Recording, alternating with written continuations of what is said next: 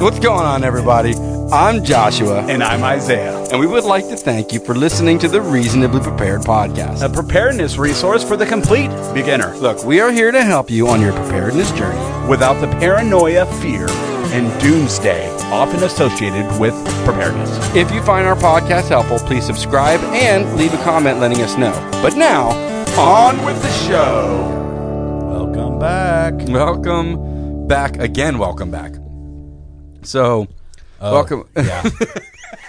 Yeah, here we go. Every time I think about it now, I'm just laughing. We went to record this podcast, and we realized that we pressed play on the camera without pressing play on the recording device. So we had like a long conversation. What are your thoughts on maybe putting it in black and white and having some piano behind it and just do a silent movie? We could, people have to read our lips. You could do a Mystery Science Theater 3000 to it, you know? I don't know what we're going to do with like 40 minutes worth of audio-less footage at this point. so embarrassed because I looked down at the recorder and I was like, hey, how come this isn't doing anything? Oh, no. Yeah. And we had the kind of conversation that actually changed the world. Right. You know? It was like a spark in a bottle, you know? Right? All right, so welcome back to Reasonably Prepared. As always, I'm Joshua. Who are you to the right of me? Isaiah. And who are you to the left of me? My name is Brett. Thanks for having me. What's going on, Brett? What is going on, Isaiah? Hey, I'm doing great. Hey, you know what? I think we're all doing pretty good. We had rock solid conversation that all needs to be re-recorded, and we need to repeat everything we just talked about. Which I know the listener doesn't really care. Well, I mean, I shorthanded everything with pencil and paper, so I think we're in good hands. Right. One of the benefits to what this episode is, this episode has no real structure notes. We know how difficult and challenging it is when you're brand new to prepping, right? Brand new to prepping, and you're out there reading articles and reading books and searching YouTube and doing all of the... So overwhelming. Just super overwhelming. Right. So Brett is just starting in his preparedness journey and had lots of questions, or at least wanted to have conversation, didn't even know what questions to ask. And so I'm like, well, bro, why don't you just come on the podcast and we'll start talking about your preps, what you're thinking, what you're going through, where to start, where to begin, and to give a very basic starting point, right? Because you and I, Isaiah and I both know that, and Brett, through talking with him, there are lots of prepper gurus. Right, there's a lot, and I like them a lot. I watch them, and there are a lot of times they believe they're dumbing it down, quote unquote, or they're giving it in simple terms, but they make some subconscious assumptions that the rest of us already know what, say, EDC means, or when we say just go get a ferro rod and start a fire, or whatever it is. That other people are like, well, what the heck is what's a ferro rod? I've never even heard of that. Yeah. Like, I don't know. I watched the show Alone, so that's where I learned about Oh, nice. What a great show. That is a great show. Even my wife likes it. It is a spectacular... Okay, of all of the survival shows, there are only two that I We endorse. were just talking about this last weekend, Joshua. Just because we were watching Alone together. Yes, we were. There are only Season two 7 that I endorse. One is Survivor Man, What a great show. and the other one is... Alone. Yeah, the other one is Alone. It's the real deal. It's so legit. There are some things that we talked about that I still don't like about the idea. No, not about the idea, but okay. Here's something. The structure of the show. Yeah, the structure of the show. I think it's a spectacular show. It doesn't get any more raw and authentic. It's like they say it's a survivalist Super Bowl or the Olympics for survivalists. But what I don't like about it, the one thing everyone go watch Alone. If you want to go down the survivalist bushcrafting path, go watch Alone, and it'll at least get you familiar with what's what. But here's what I don't like about it. I've been in scenarios where I was in the woods and stuck in the woods, right? What they do is they drop them off, and they can't move. They're only allowed within this I think it's footprint. This one footprint, 5 mile radius or whatever it is, 5 mile. And in reality, for the rest of us, if I'm finding that the resources are really terrible in right where I am, I'm moving. Right, I've had to do 100%, and that happens in the show. But they can't move, right? But they can't move. They can only move a certain distance, which is usually still within the spectrum of what they can see. What is it, like 10 miles? Or I think it's 5 square miles. At the most 5 miles. Yeah, and which actually, when you're trying to survive, isn't I mean, you can find paradise in 5 square miles, and you can find the worst Right. resources within 5 square miles. And in areas, let's say doomsday scenario where you're in a plane crash or you're stuck in the woods or something happens, you do have the availability to try and hike out. Now, some people might try to hike out and get themselves in worse scenario, but if you're surviving somewhere and you've realized the resources are low, most of us are going to pick up and go to a more resource-rich area. But barring that, Great show. spectacular show. So good. They tried to even it out with that by, what do? Pick cards or something before the show starts. You get this, they get that. Yeah, Right. and the areas they pick on paper have all the same things. There's water resource, and then there's on paper they kind of are very similar, but that doesn't always necessarily mean. I mean, you might be at the base of a peninsula where at the other side of the peninsula all the fish are, right? So Right. It does make it challenging in that way. But so what we want to talk about today is something Isaiah and I always wanted to talk about, and that is where to begin, where to start, what do we do? There's so much information out there, and we were just talking a little bit ago about the idea of there's kind of 2 prepper worlds or avenues to walk down. One is the emergency preparedness, and then Right. the other one is the survivalist kind of doomsday preparedness. And they're both valuable, and they should overlap a little bit. Where real world scenarios of storms and flood and power outages should also coincide with having an understanding of if you're forced to live in the woods, because what if your car breaks down on a journey, or you're in a plane crash, which has happened to people, and you're forced to survive in the woods and go hike out and try to find help or get saved. Your ability to do that is there. Or into the extreme areas of the dollar collapses and the government's collapse, which, I think it's going to happen one day, just a matter of when. That's Right. my tinfoil hat opinion. Nice. Okay, it is definitely Joshua possible. told me to take my tinfoil hat before we got on here. Yeah, So. yeah, exactly. Mine never comes off. I'm He sorry. says mine never comes up. It is possible because we've seen it happen throughout history, and we've seen it happen even in recent history. So, Right. it is. It's not that it isn't possible. It's just, I mean, yes, we do live in Western culture, and Western culture, I would say, is a little bit stronger, but it's all, it's still a delicate system. It's all relative. And so we wanted to bring Brett on here because he started asking us questions. We're like, hey, bro, why don't we just start having a conversation? Because he was just saying, you were just saying, you don't even know what questions to ask. Right. And where we start in the conversation is we do start the conversation with the emergency preparedness side of things, specifically threats that are pertinent and actual in your area, where you live. We live in Waco, Texas, Central Texas, where we are subject to tornadoes, possible hurricane if it makes it past where you live. Right. Yes. Our main concern is hurricanes. Right. So We lived in Northern California for a long time, where fire is a very, very real, imminent, all the time, every day, every minute concern. multiple fires. Yeah, everyday concern. So you do want to look at. So that's where we're going to start. We're going to start people out with what is the most acute, real, actionable emergency that you have in your area. Because I tell people this is a quote that I stumbled over last time, but is you can't prepare for everything. Right? You just can't do it. We can't prepare for every single scenario, but we can prepare for anything. Okay? And by that, I mean if you cover basic bases, beyond those basic bases, you then decide your own level of involvement in the prepper world, how far you want to go with it. Okay? How far down the rabbit hole you want to go. If you want to go to, sometimes we call like extreme prepper doomsday scenario people, or just emergency preparedness for the area and form a community team, you get to decide that. But if you look at Maslow's hierarchy of needs, right? Or even just what the human body needs. That's where I begin. Always begin there. I think that's smart. First thing you need is air. Second thing you need is water. Then you need food. Then you need to be taken care of and comforted, basically in shelter. Those are your 4 basic. Now, earlier when we weren't recording the audio, I want to add this. Where does protection, where does arms fit into that? I'm putting that in the 4th category of protection, you mean firearms and protecting Right. your family. So you need to be physically safe and secure is number 4. That means shelter, from the weather, from the elements, and being able to protect yourself. I kind of put in the same thing. I know there's a tier up from that as Maslow's hierarchy of needs, but in the basics, now any of these, if you feel your needs are met with water and medical or water and food, then by all means, just jump straight to firearms. So we get this a lot. I get this all the time. When asking, man, where do I begin? I just don't know where to start. Should I go buy a bunch of guns, and should I be buying property right now?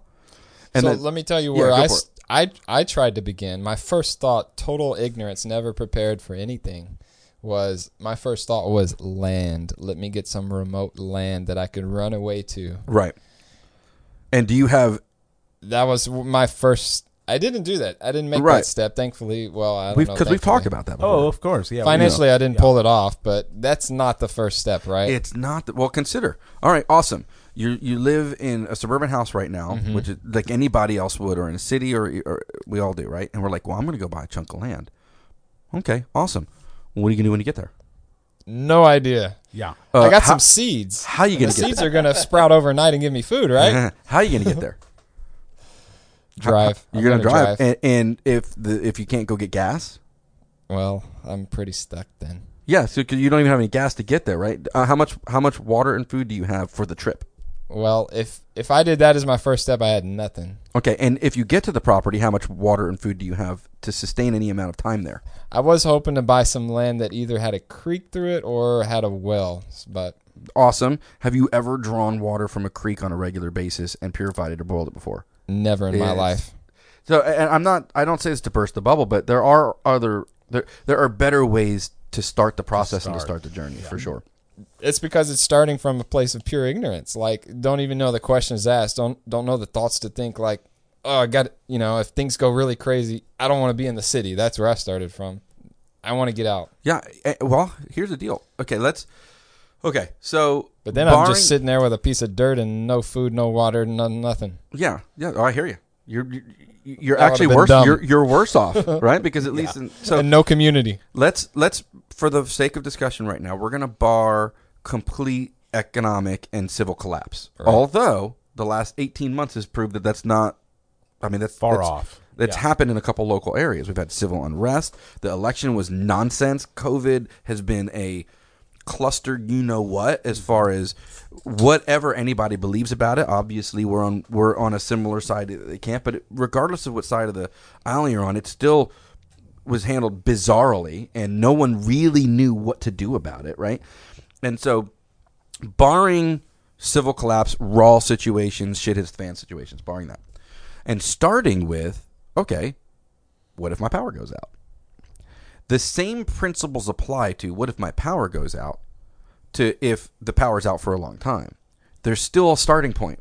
And the starting point is the same for both of those. But the if my power goes out or if there's a storm is a way more practical, easier way to wrap your brain around and start.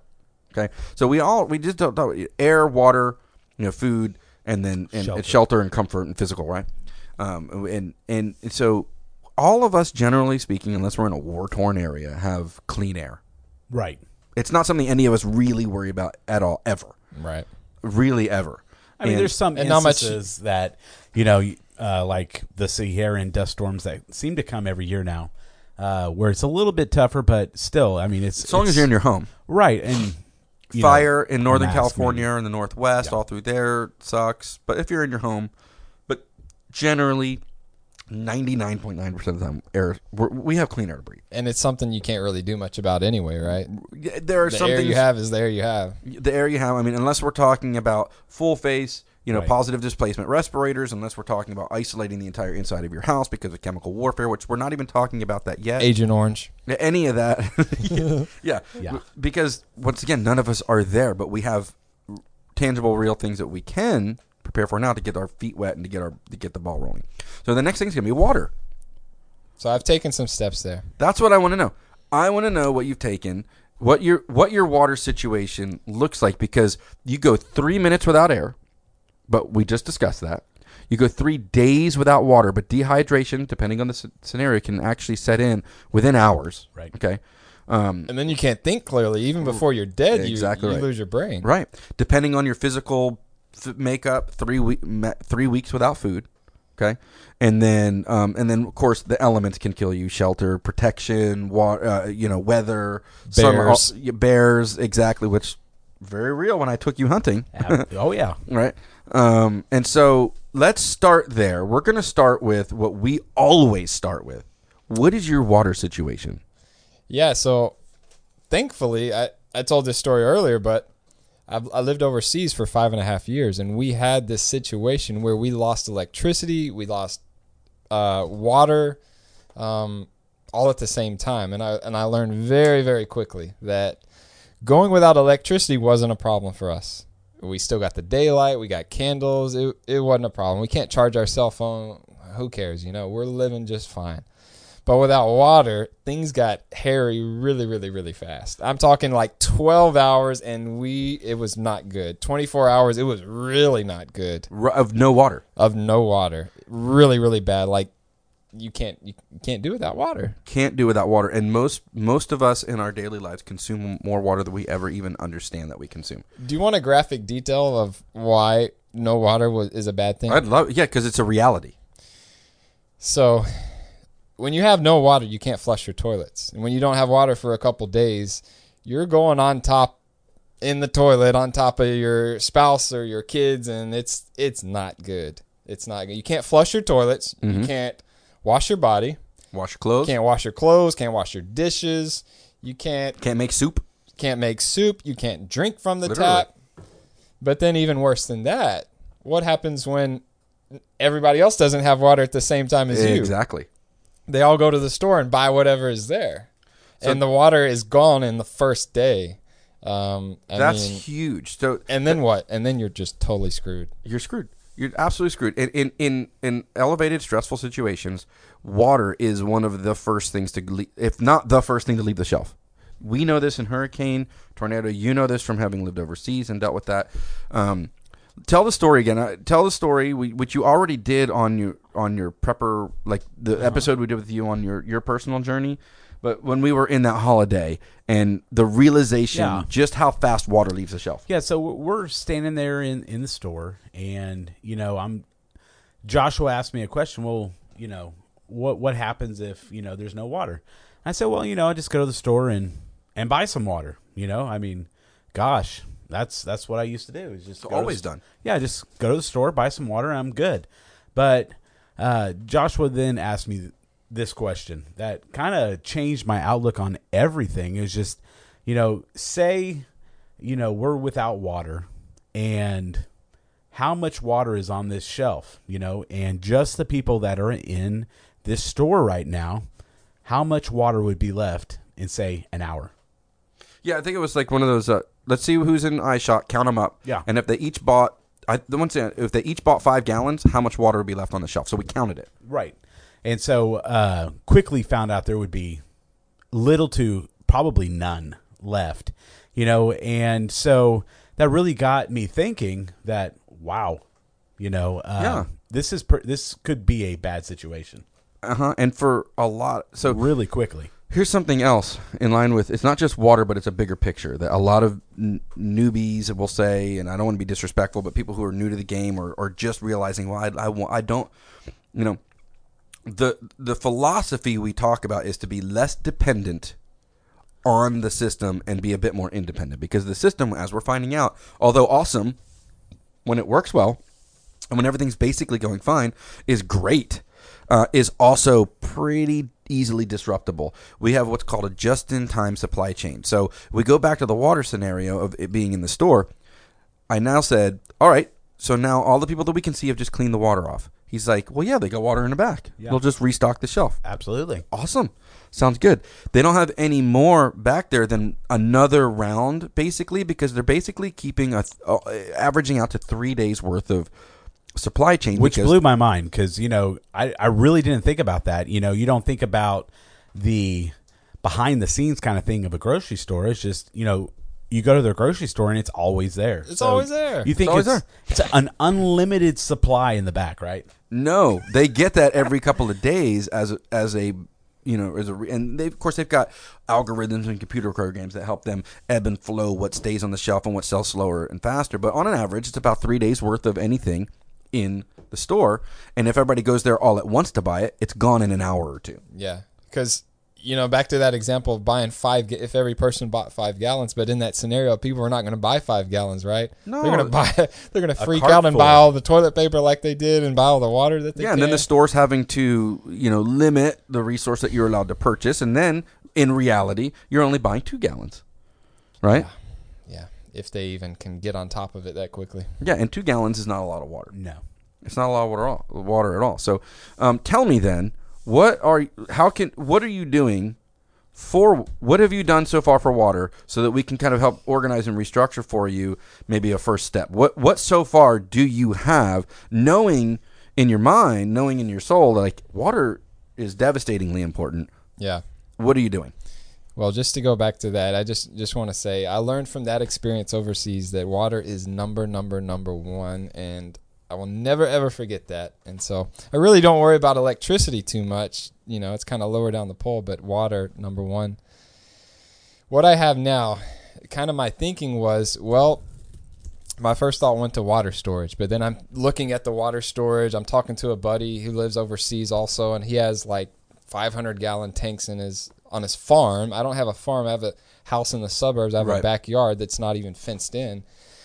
And we don't have an HOA, but most people have HOAs. It would be a huge eyesore if I put $1,000, 500-gallon, tank in the back. That's not going to work. So my next thought after that was, well, I live in an area where there's a lot of lakes, rivers, creeks, and that's kind of unlimited. So if I can get some type of filtration system where I can take it from those natural sources, I've almost got like the best of both worlds, where I've got clean water to drink, plus I've got an unlimited source.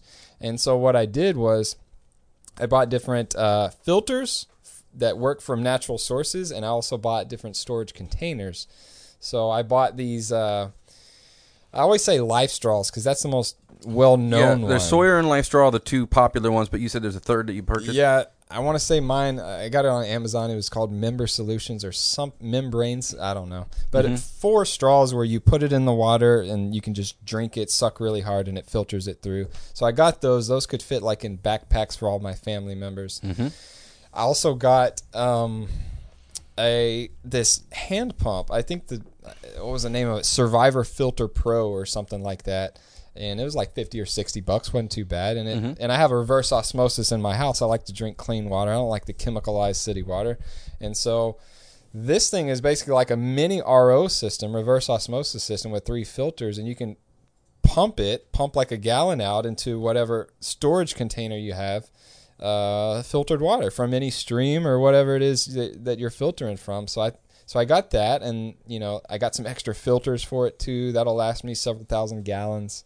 And then I also bought a Berkey. So like this, those are awesome. My thought was, if we're living in the woods for an extended period of time, the Berkey, I can just pour the water in from the river or the lake or whatever. You have a swamp water in a Berkey, and it'll give you clean drinking water. Yeah, for sure. and so that was my thought. That's the long-term survival. So I've got that.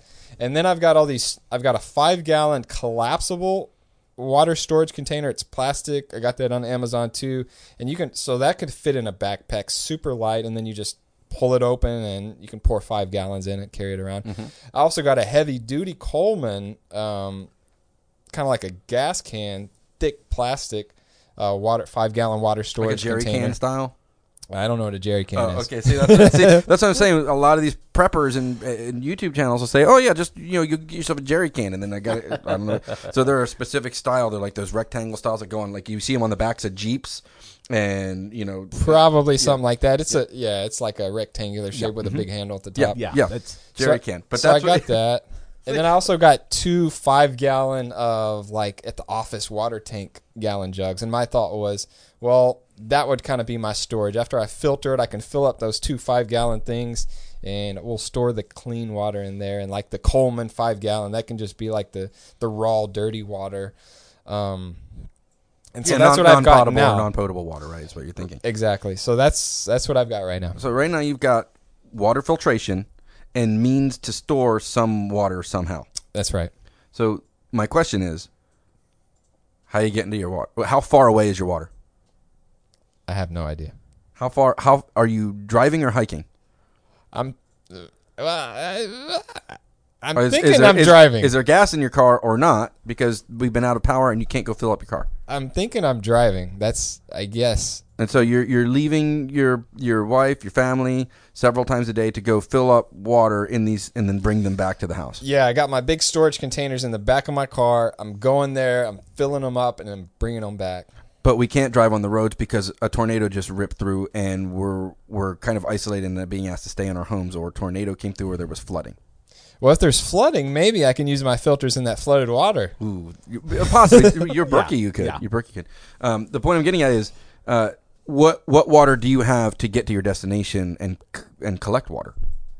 I got nothing. Yeah. So what I'm saying is, if you have means of storing water, means of filtering it, but you don't have any water to drink now, if the power goes out, because if the power goes out, the municipalities aren't cleaning your water for you.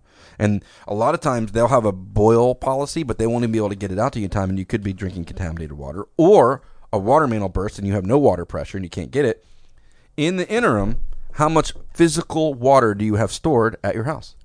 I got nothing. So That means you don't have water. my next level that I want to do is an expensive. It's an expensive step, but I want Right. to do. I want to get a 300-gallon vertical storage tank in my garage, but I don't have that now. So my answer is I got nothing. You don't have any water. So consider, so those things are good things. And once again, when you go look at prepper stuff and you're researching and you're reading the books, those are cool things. The gadgets are cool. They're sexy. They make you feel like you're doing something. They make you feel like you're having fun doing something.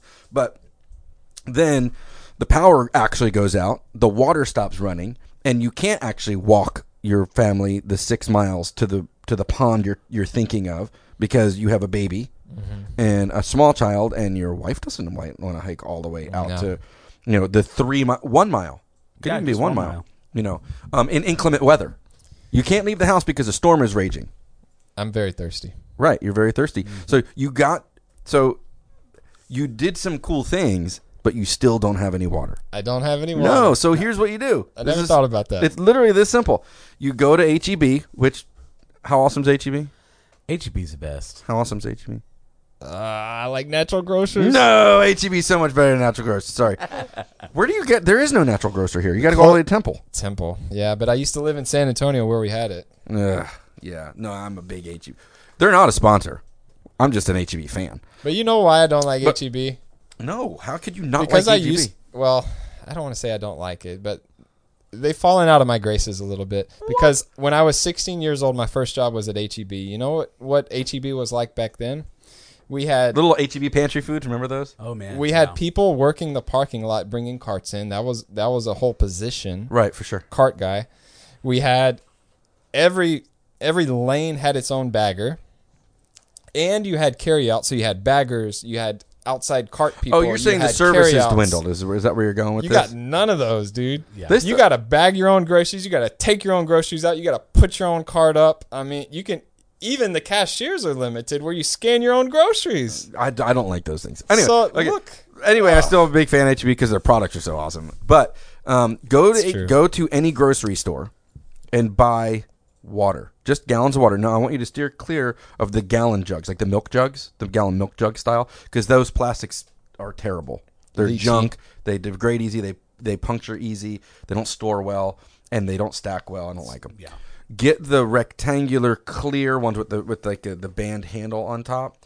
Get those, and what you want to do is this is the bare minimum that we recommend, and the single place to start. 2 gallons per person per day for 72 hours. Start there. Put them under your bed. Put them in the back of a closet.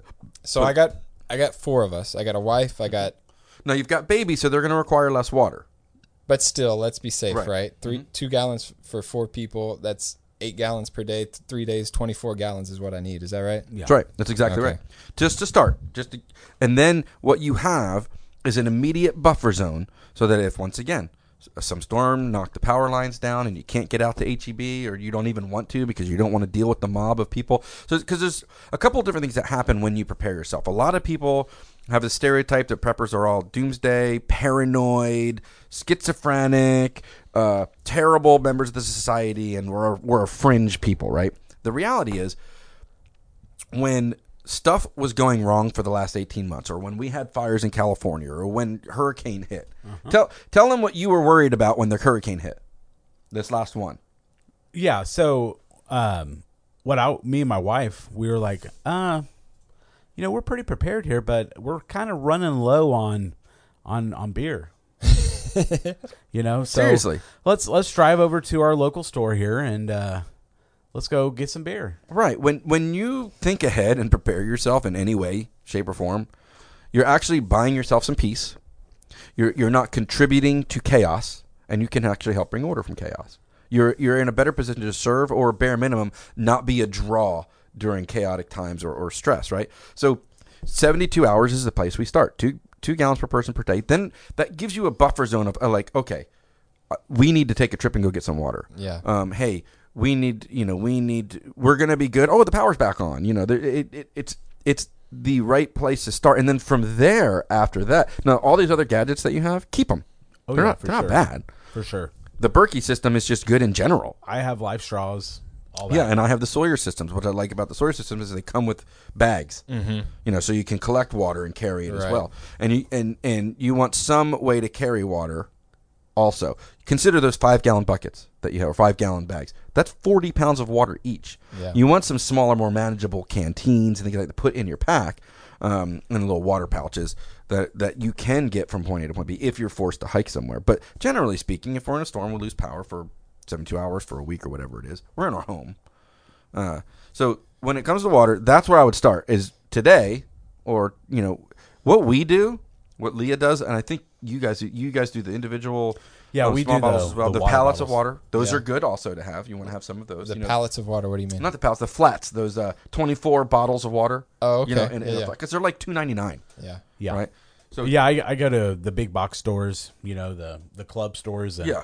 I can get 40 some odd bottles for like $3. There you go. And those are good to have too, because then you've got individual water Right, storage right, as right. well.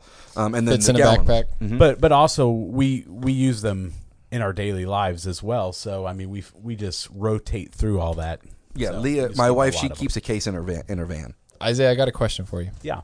So, what in that type of situation, what is your beer that you want on that day? Oh man, IPA all the way.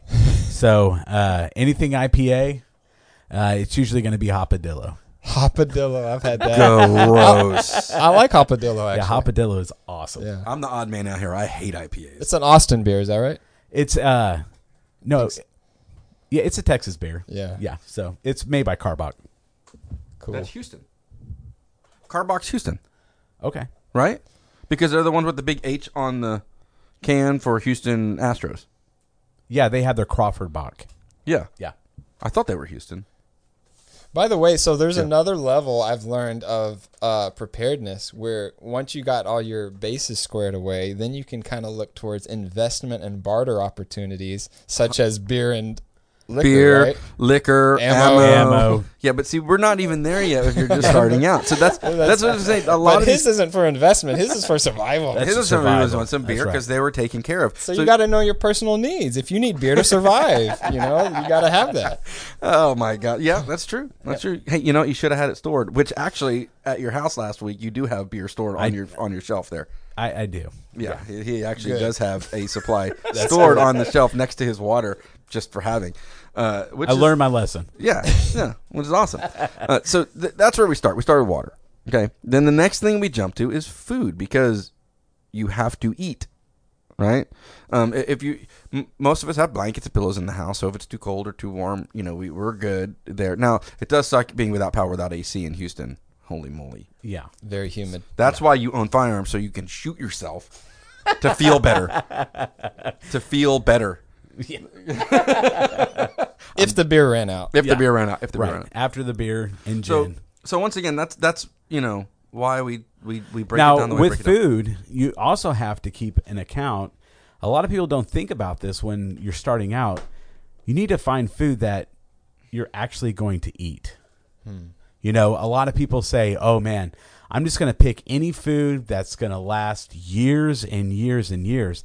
But, I mean, I found 18 cans of asparagus, Gross. But, Canned man, asparagus. I hate canned asparagus. Am I going to eat it? Yeah, because Maybe, but I don't want to. some people say, well, you'll in a survival situation, you just be happy to eat whatever you can get your hands on. Possibly, but Yeah, technically, yes. It's true on the last day. yeah, well, and if we're in like right now, I can go to the grocery store and buy right now all the food I want. I might as well just buy food I want. Right. Right. That's a Right. good point. So you've got kind of a 3-tiered system. So that's my next question is, so we've just dealt with water. You're going to go buy yourself enough gallons of water to cover for 72 hours, and then you've got some of those other ones, and then you can start working on bigger, larger, long-term water storage. Like we had Reserves, we had a 2,500-gallon rainwater harvest system up where we lived on our property before. And another thing to discuss here, whether it's water, food, medical, whatever it is, the disruption from normal life is so hard on your psyche, you don't realize it. Yeah. So, like, even though we had 2,500 gallons of water stored up, when we ran out of water because California was in a drought and our well ran dry, even though we had that, by, like, there's something magical about the day 3 was when it comes to this stuff. By, like, the third day, my wife was, we were, like, from having to brush our teeth out of small containers to flushing the toilets by going outside in ridiculously hot weather, drawing water to flush the toilets, to washing dishes from small little spigot off stored water. Those stressors add up to an ultimate wall. You reach a mental wall. And we weren't doing laundry, and by the third day of no water, she's like, we need to do laundry. And I said, well, then we're going to have to do laundry in the bathtub. And she was like, I can't do laundry. I refuse to do laundry in a bathtub. Refuse to do it. I can't do that. It's not possible. And she hit like a mental breaking point. Now, today she would be able to do that, but at that time, the way it added up, even though we had some provisions, there were still mental hurdles to overcome. And so you're trying to minimize that. Right. So that's why we talk about make sure you've got drinking water stored up. Make sure you've got, you have it available to you so you don't have to go get it if you don't have to go get it. Right. So this is what I've taken from what you guys have told me. Sure. From my current situation as it is today. One, I've got water storage containers, but I have no water storage. So if things go bad today, I got no water. You have no water. I'm in the same position where I got to buy from the store. So one, I need to fill some of those containers, right? For sure, yeah. And if I remember right, 2 gallons per person Per day. for 3 days. For 3 days is the minimum starting point. There's 4 in my family, so I need 8 gallons per day. That's 3 days. It's 24 gallons is what I need to do. I can do that. That's easy to do. So that's what we do. My wife already, when we go to the store every week, so we go to the store every couple of weeks, every 2 months to a month, or every 2 weeks to a month. And when she does, she just grabs an extra few. They're 88 cents. They're literally 80 cents. There's so whenever we go to Costco or Sam's Club, she'll just get an extra case of, well, that's the food part, right? But she'll just grab some extra water and we put it in our basement. Yep. Yeah. Or put it under a bed. So my action steps, I need 24 gallons of water. Right. And then you hinted at this. You didn't say it specifically, but I need to find out where my closest water source is. And can you get there? Because that's kind of what I'm all banking on. Right now, I don't know where it is, to be honest with you. And can you hike there and back? Yeah. Carrying 80 pounds worth. So what is it like driving there if I have gas? So right, and then right, what is exactly. it like if I have to walk there? Right. So I need to think. So those are my 2 main action steps. And then I think third is kind of like a totally different one, but like where I take things up a notch is when I get that 300-gallon vertical storage tank. Awesome. I would do that, yes. But I would first do what First, you have. I need water. Get some water. Have some water stored. Have some non-potable water stored for cleaning, stuff, not for drinking. No, you can boil it. You've got filtration. And then from there, start storing more. Okay. Right. Okay.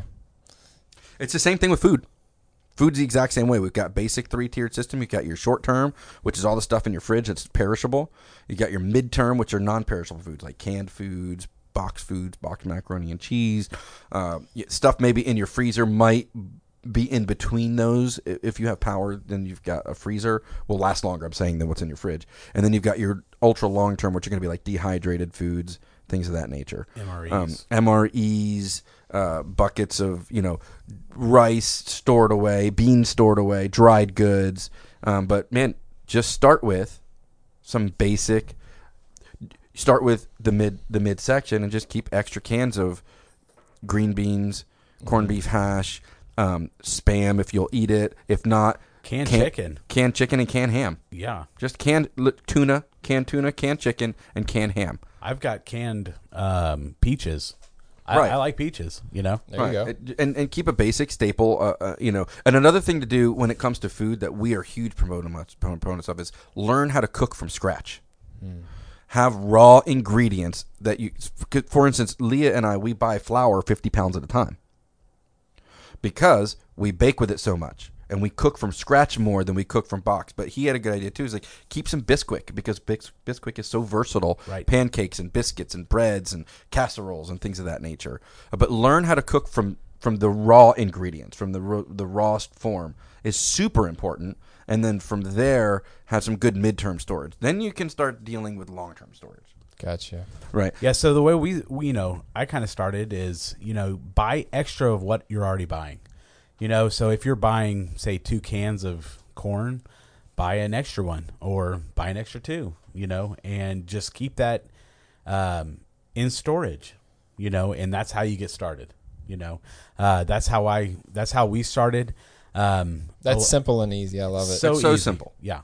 So you're not spending an absorbent amount of money at first. You know, it's just whatever you're buying now because you know you're going to eat what you're buying now. Right. So just go ahead and buy the 1 extra can or maybe 2, and you're good.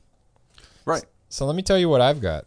Do it. And I was totally blind in this. I had a little bit of information on the water, but with the food, I just totally...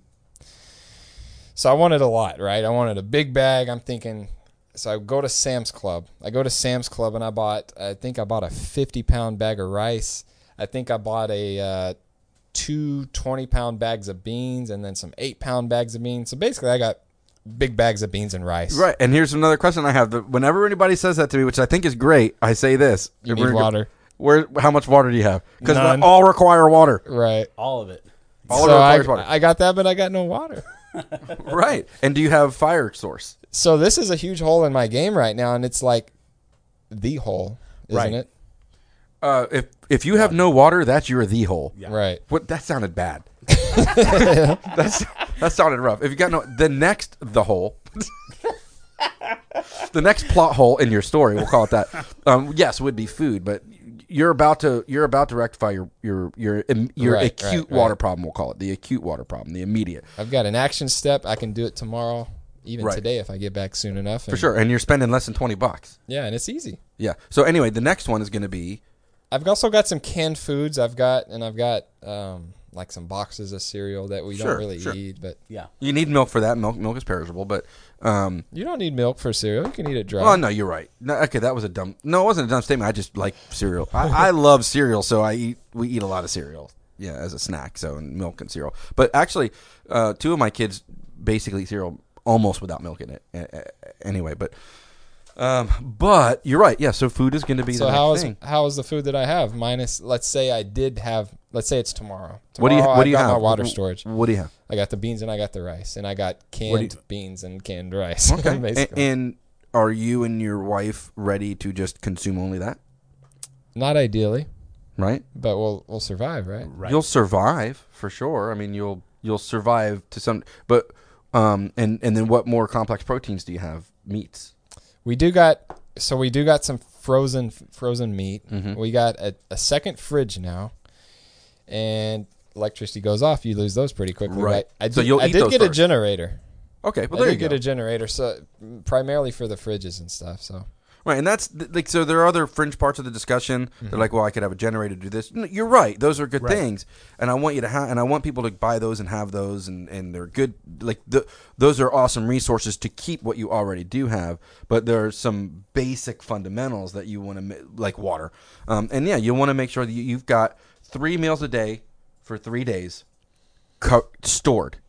Right, that's another place we start. 3 meals per day. For 3 full days. That's, I read an article a while ago called nine Meals to Chaos. 9 meals is 3, 6, 9. That means inside of 3 days. Typically, that's when things start to really break down when we talk about grocery stores and things of that nature. And so if you've got 3 days worth of food, you've got a great starting point. You've got, whether it be soup or canned meats and canned beans and canned macaroni and cheese or something that's easily to prepare and store. You know, in my preps, I have a lot of rice and beans. You know, it's easy to store. In my situation in my garage, it fits on my shelf. You know, I've got several 5-gallon buckets worth of rice and beans, but realistically, I know my kids aren't going to eat just rice and beans. You know, so I made sure to get some stuff that I know they like. You know, that's in cans. That's so that in a stressful situation, they've got something they can kind of, you know, they're not stressed out about. So that's a good point. Hey, I got a question. So bring it. You mentioned your rice and beans is in the garage, and that was after I bought it. Then I had that question: where do I store it? Do I store it in the garage, which would be the coldest place? It's easy, right? Out of the way. But I decided no, let's not store it in the garage because we've already had a moth issue in our pantry where we basically lost half of our food. And I don't know, I was just thinking hot Texas garage, let me not store it in there. So I stored it in kind of like the bottom level of our pantry, but it's totally full now and I want to get more food. So I don't know where to put the rest of the food, and I didn't know if the garage is okay or not. Our garage is okay, depending on make sure. I mean, if it's depends on how you're storing it. Yeah, right. So I have these 5-gallon water jugs. There's these square water jugs, or 5-gallon buckets that have good clapping lids that can become pretty airtight, and things can't get in and out of them, like moisture. Moisture is your biggest problem, right? And then maybe some insects. But if moisture can't get in, insects can't get in, right? Because it's so airtight, it's so tight. So you want it with us, humidity, right? It will ruin food. It'll mold. It'll get wet. It'll ferment, things like that. Right. The main concern with humidity is you know down in Houston it's going to be mold.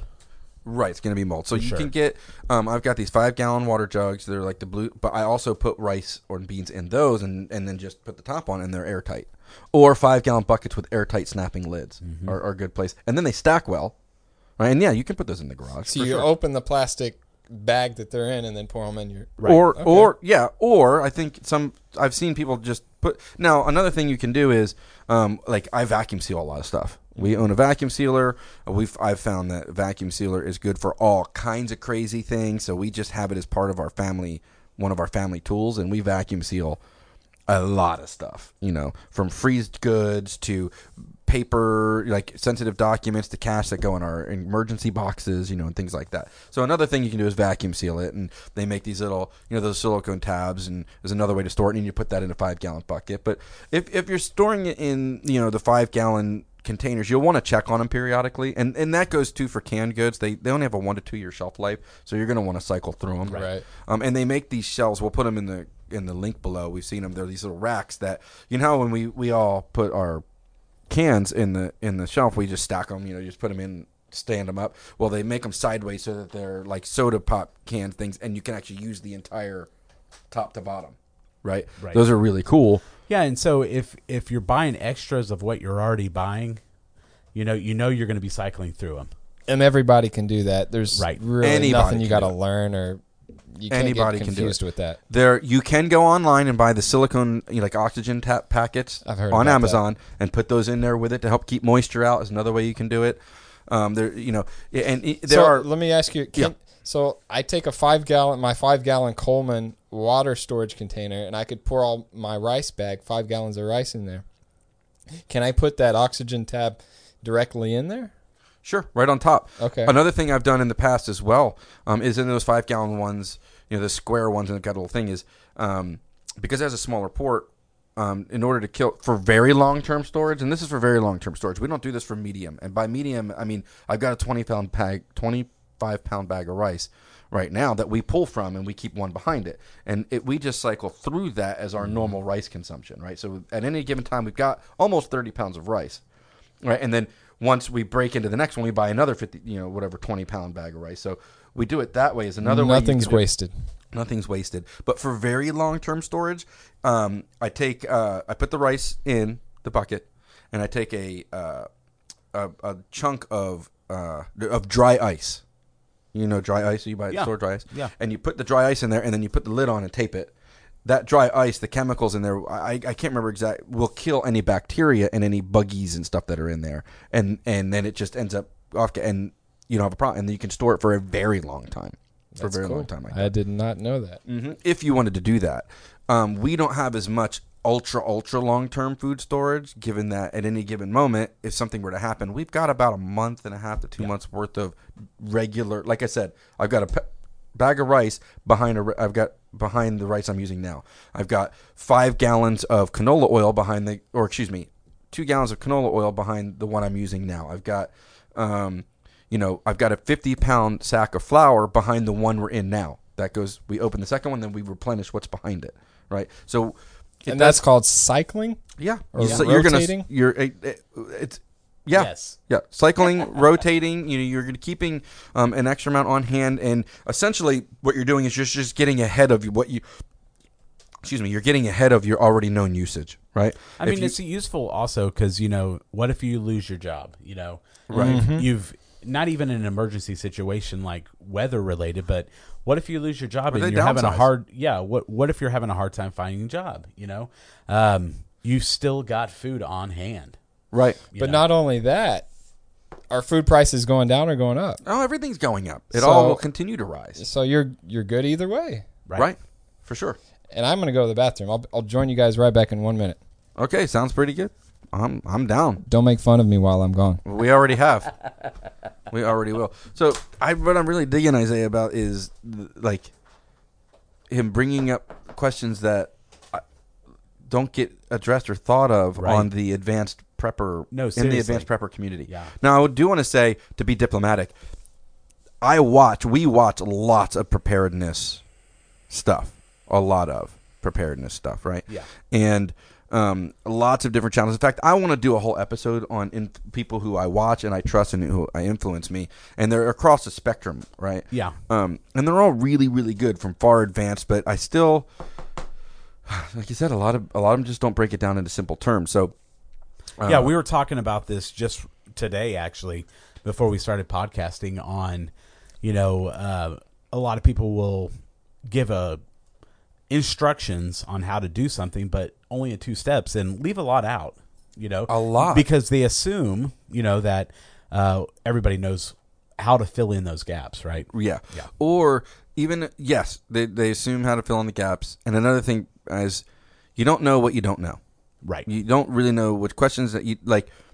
If you've never been in the vernacular, you've never been part of the community, you've never done anything, and you might have never heard the term EDC. Right. What's EDC? So somebody else might just rattle off EDC like everybody knows it, and not everybody knows it. right. Or even ICE. Or ICE in Yeah. case of emergency, Right. ICE, right? We might say it, but I always want to explain to people because I can't assume that everybody knows what a ferrocium rod is or ferro rod. I can't assume that. Right. I can't assume everybody knows what he just said, what cycling is. Right. I can't, just do this. And it drives me up the wall when I research like how to edit videos and because I'm so not computer savvy. When they start talking about things and I have no earthly idea even the terminology they're using, so I don't learn anything. Right. I mean, you've got situations where people are preparing for, say, total collapse of the government, and they're prepping on ammo, weapons, armor, buying property. buying property. But then a hurricane comes through, and they're like, "Oh man, What do I do? exactly." So I don't have any water, but I've got a bug out bag. right, absolutely. Well, I can't bug out because there's a tornado outside. Yeah, or a hurricane. or the roads are torn up, or there's trees down across all major roads. And so yeah, Wow. So good. So good. Well, you know what? Well, when he comes back in, we might need to make a part 2 of this because we're coming in on an hour now. yeah. Yeah, we need to get out the property. So we might need to make a part 2 of this when he comes back in. Yeah, totally. We'll talk about that. But what we do want to talk about also right now, we're going to go. We'll keep having a little bit more conversation with him right now. We'll go a little longer for everybody because this is my podcast and our podcast, and we get to decide how long it goes. And if you want to listen, you get to keep on listen. And if not, there's Bonus a pause button. material. Yeah, there's a yeah. Or there you go.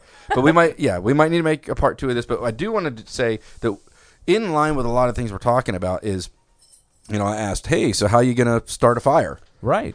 I have gone through so many fire starters, like different style fire. And by fire starter, I mean not an ignition source, not a spark, but something that burns a flame consistently for a small period of time so you can build a fire. Right, and it's like with everything. There's so many options. Oh my gosh, there's so many options. So many options. And how do you know which one's the best? It's just... I know which one's the best so far because I've used a ton of them. Right. Hey, the most important thing for a beginner to know is how to rub 2 wooden sticks together and make a fire, right? That's step 1. If you don't know how to do that, then you can't survive anywhere. Right. You Exactly. can't. But what we're getting at here is I have found a fire starter that we put in our in case of emergency boxes list in the link below. Just go down there if you want an emergency checklist. They've really made it easy. Right. This company is called Blackbeard Fire Starters. Now, I actually not have owned. I own right now many different styles of fire starters that I keep in my hunting pack, that I keep in my vehicle, that I keep even on my person. You've done a video on one. Did do a video on A homemade one. we did our homemade fire starters, Absolutely. and we're going to be doing a review on Blackbeard, which is why I like it. And I reached out to them, and they were really good to us, and they allowed us to have an affiliate link. But what I wanted, so the affiliate link gives you 10% off Blackbeard fire starters. Now I've owned the little ceramic style and other putties, and I'm going to do a head-to-head shootout of all these. I probably own 10 different kinds of, fire building apparatus.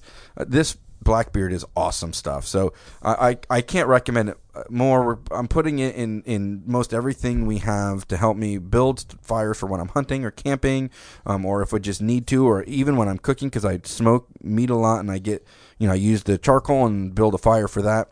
Yeah, I mean, it's lightweight.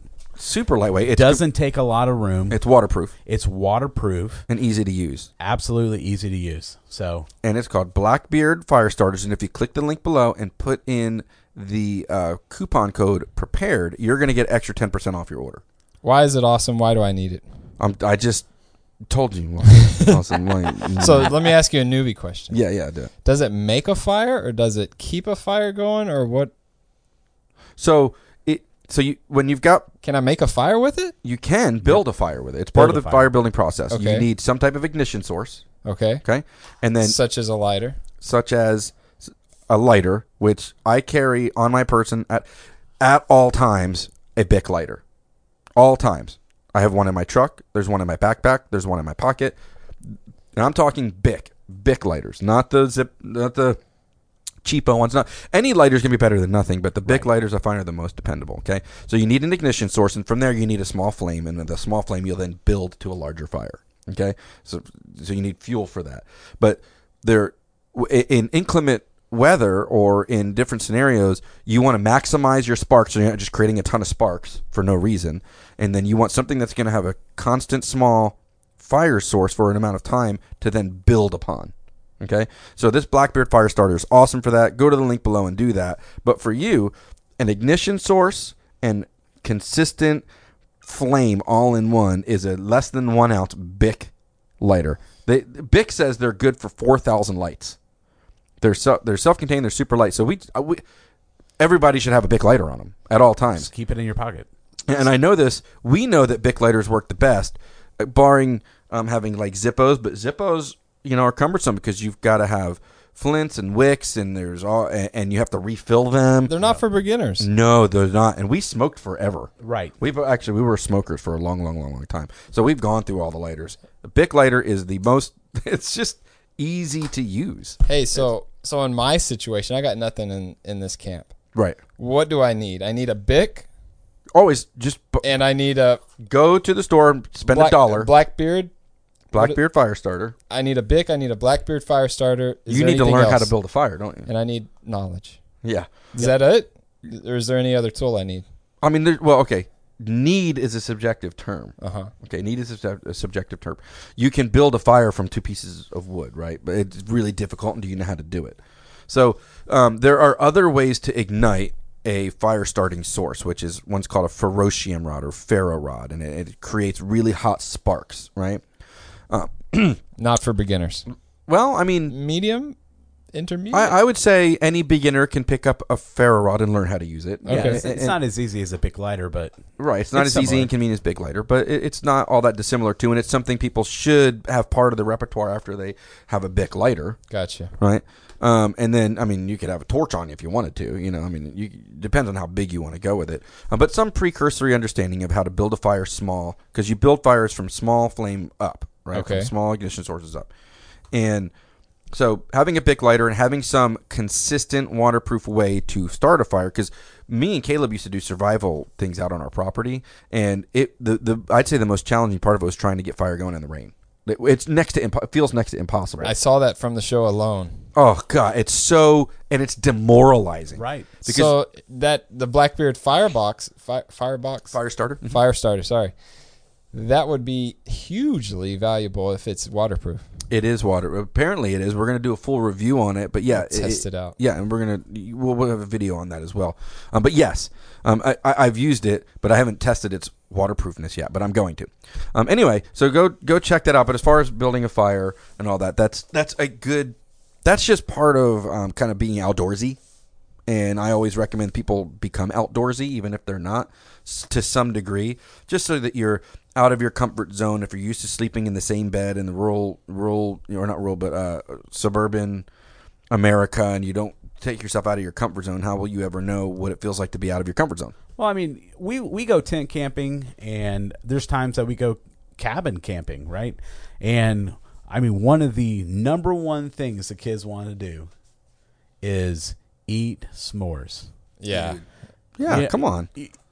Every time we go camping, whether it's a cabin or a tent, the kids are like, when are the s'mores coming out, right? They're and the so, I mean, you got to build a fire to be able to get some s'mores going. So, I mean, Right, and here's something else. I keep a lighter in my pocket, a Bic lighter in my pocket, one in my truck, one in my backpack. There's 3 or 4 in cabinets in our kitchen, okay, because our kitchen runs off natural gas and propane. At any given moment, if we don't have power, I still have a stove. So back to my scenario, I got the bags of beans and rice, but I don't have the water and I don't have the light. I need both of those, right? I need a fire to boil that water for the beans and the rice, Sure. and I need the water for the beans and the rice. So I got sure. some holes in my game. Yeah, so once again, sometimes we can rest on our laurels. We're like, well, I got rice now. Well, can you cook your rice? Well, yeah, just start up the stove. Do you have an electric stove or you got a gas stove? See, we don't even think those questions. We don't think Right. about that. I got rice. How are you going to cook it? Never thought about that. Right. So do you have a camp stove that runs off those little propane things? I bought a little, I think it's called a firebox. Have you heard of Okay. that? Yeah. So I thought that was maybe a good idea because you can put, there's a bunch of woods by, everywhere, all around here. So I figured you could always find wood instead of running out of propane or whatever it is. Yeah, there's some things that we always think that we'll always be able to find, or that we think we'll always be able to find. There's a lot of preppers out there who are like, well, I'm just going to hunt. Well, yeah. Good luck with that, because animals seem to have a sixth sense around things, and I've been hunting for 15 years, and I've got to say, I've eaten tag soup before. Oh, yeah. It's not always a done deal. You don't always get What an is animal. tag soup? Tag soup means you went out and spent a bunch of money on deer and animal tags, and you've got nothing to cook except for those tags. yeah. Gotcha. Isn't that crazy how you got to buy the tags before you even? I don't think Yeah, that's right. that's how they manage the game, which Texas does a great job at managing game, by the way. But Through money? For money, for small amounts of money, but they do a great job at their management system, and then their money goes back into. So, for instance, the licenses here are really cheap, and they go to directly fund conservation and private property owners who allow people to hunt on their property. So it's kind of cool in that way. Whereas California is just nonsense trying to hunt in California. But sorry, Californians, you're going to be the butt of almost every joke because we lived there for a long time. And yeah, I'm sorry for feel sorry for Californians. But anyway, love Californians, but Californians politics can kiss my booty. Anyway. So yeah, I mean, those are things to think about, like to say, oh, I've got food, and then I'm going to ask you, well, awesome, how are you going to cook it? Are you able to? Have you ever cooked on open fire before? Never. Never. So you might need to go buy, and there are pragmatic ways to fix that. Go to Walmart or Lowe's or Home Depot and buy one of those awesome little square fire pits that go in your backyard. and learn how to build a fire and go through the motions of not getting it right, and then have just a family fire outing in your backyard during the fall, because there's nothing nicer than, and then you can do s'mores. Yeah. And then when you're doing that, the next time you do it, say, hey, let's cook some hot dogs out here with a stick, or you can go to Walmart and buy the long telescoping hot dog things, and then all of a sudden you're now in the beginning phases of training yourself how to cook on open flame. It's fun. It's a lot of fun. Right? Absolutely. So we were just talking while you were out there using the restroom that we're going to probably have to make this a two-parter because this is running a little long. Okay. So we covered water and holes in your water game. We covered some food and holes in your food game. Mm-hmm. While we're talking, we covered maybe building a fire and doing something. I got holes in my fire game. Got holes in some of your fire game. And they're all kind of interrelated, aren't they? Yeah, absolutely. For sure they are. It's still, you're still going to start with water, start with food, because right now, as it is, generally speaking, your stove works, right? Generally speaking, you have water stored, and if not, it's only going to last for a few days, so you can eat canned food right out of the can. Right. You know, if you don't want to heat it up on something, you can eat canned soup right out of the can, so you can do that for a few days. But then we start thinking longer term. But for the very beginner, don't think. And here's another thing. Here's something I'm going to say to you. I've said to you, I think I always have. This is something I have to tell myself. Never compare your now to somebody else's journey, right? Never compare where you're at, your beginning, to somebody else's middle, right? Because you're going to tie your head knots doing that. Mm-hmm. Worry about what you're doing and where you are. Not worry, but be okay with where you are in your journey and focus on that. Not worry, but focus on that.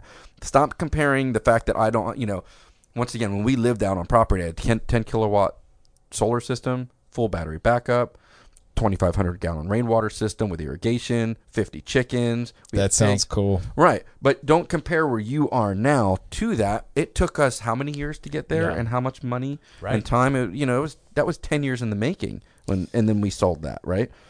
But check this out from my angle. So I've spent a considerable amount of money in all this preparedness stuff, and it's still kind of useless. It's still kind of useless. I've been sleeping a lot better after having these things. But now after this, I'm still at zero because I have no water. And all my food is dependent upon water except for the couple of canned beans and stuff that I have that's going to run out quickly. So I have no water, which means I basically all that food that I think I have, I don't actually have. And then as far as my fire game for boiling that water or heating up the rice and beans, I got nothing. I've almost got a big goose egg, even though I've got a spreadsheet of everything I've spent and everything I have, because I realize this is an endless game, and instead of looking through the crevices in the closet, I can see what I have on a spreadsheet. But I've probably spent over $1,000, and I've got several different things in several different categories, but I've got almost a goose egg. Yeah, but what you do have now is some of the knowledge to go rectify it. And what's cool is all of these things are actually the easiest place to start, which is why we start there. They're actually pretty easy to rectify right now while everything's going good. So just, But that's the need for knowledge and help for somebody in my camp. Yeah, so we've covered those. You're 100% right, which is why Isaiah and I are doing what we're doing. We're trying, and we're going to have you back on because we need to do a two-parter. So we're going to have to do this again at some point. But because we do want to go over things like personal defense, making sure your house is covered. You've got 4 walls and a roof, and what to do if something happens. No different than what we just had. You're going to bug in, bug out. You're going to bug in, bug out. Do you have to evacuation routes? But you right now have some actionable steps you can take over this next week or two. Easy ones, thankfully. Very easy ones, and actually reasonably inexpensive ones. Relatively, like, what, $25? Mm-hmm. I mean, if we talk about all of these things, you're spending $100. All of this. Right, between fire starters and making sure you've got a small, even like I said, just a small single camp stove. That with propane doesn't go bad. You can store propane indefinitely, and it just the stink part of it goes bad. But propane stores indefinitely. So if you buy those little camping ones with a little Coleman camp stove, all of a sudden you now have if your regular stove isn't working, you can cook and boil water. You've got water. You've got some food. Next thing we want to go over to is medical. Make sure that which is going to include hygiene. Okay, medical and hygiene are included. So why don't we end it there? We're at an hour right now. Hey, just as a preparation for that one, if you guys have me back, That will be an interesting one. I'm type 1 diabetic, so I've actually, before my preparedness journey, I have a little mini fridge in my garage stored with insulin because I am insulin dependent. Okay, so one of my best hunting you got to know buddies- your situation for your personal health journey. Mhm. Fully insulin dependent as well. I'm not, and Isaiah, but you are. So all of a sudden, you just changed the dynamic of the conversation because you actually have a more acute issue than water. Although everybody has the acute issue of water, you have we'll just say a branching out of one, which is insulin. And that insulin needs to stay refrigerated. Right. So Right. And I know they have different types of, and we need to get into that too because I carry lots of stuff in all of my gear catered toward my buddy Wayne, who's insulin dependent.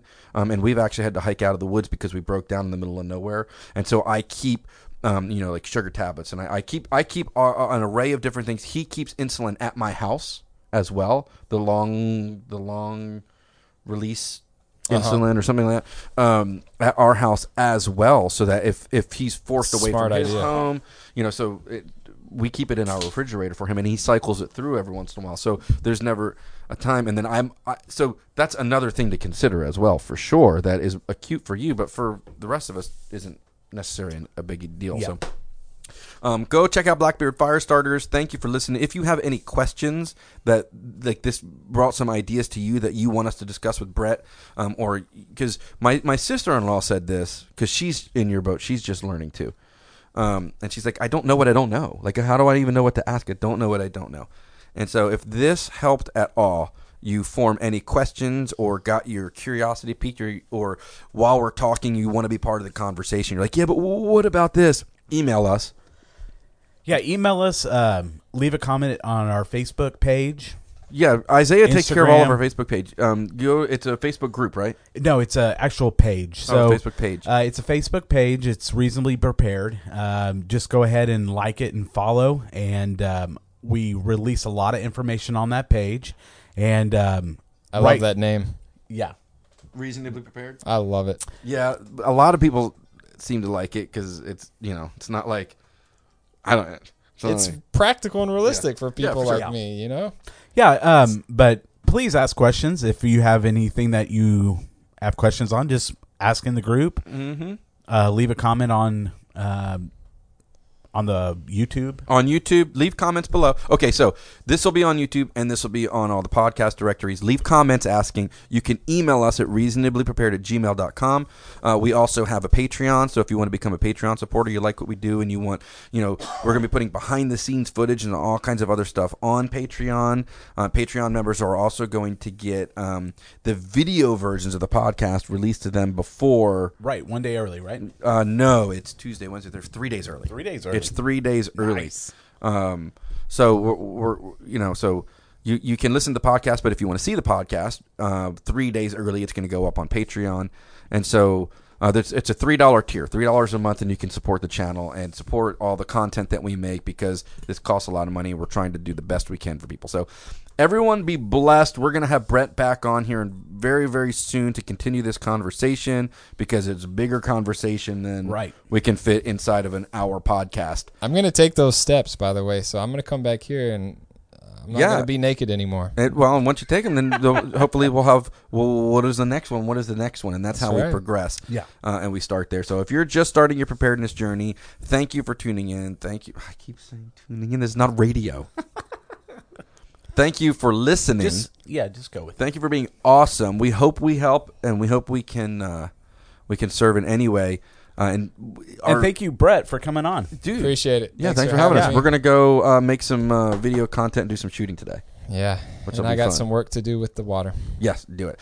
All right, so just because you're prepared does not mean you're paranoid. Awesome. Be blessed. Have a great day, everybody.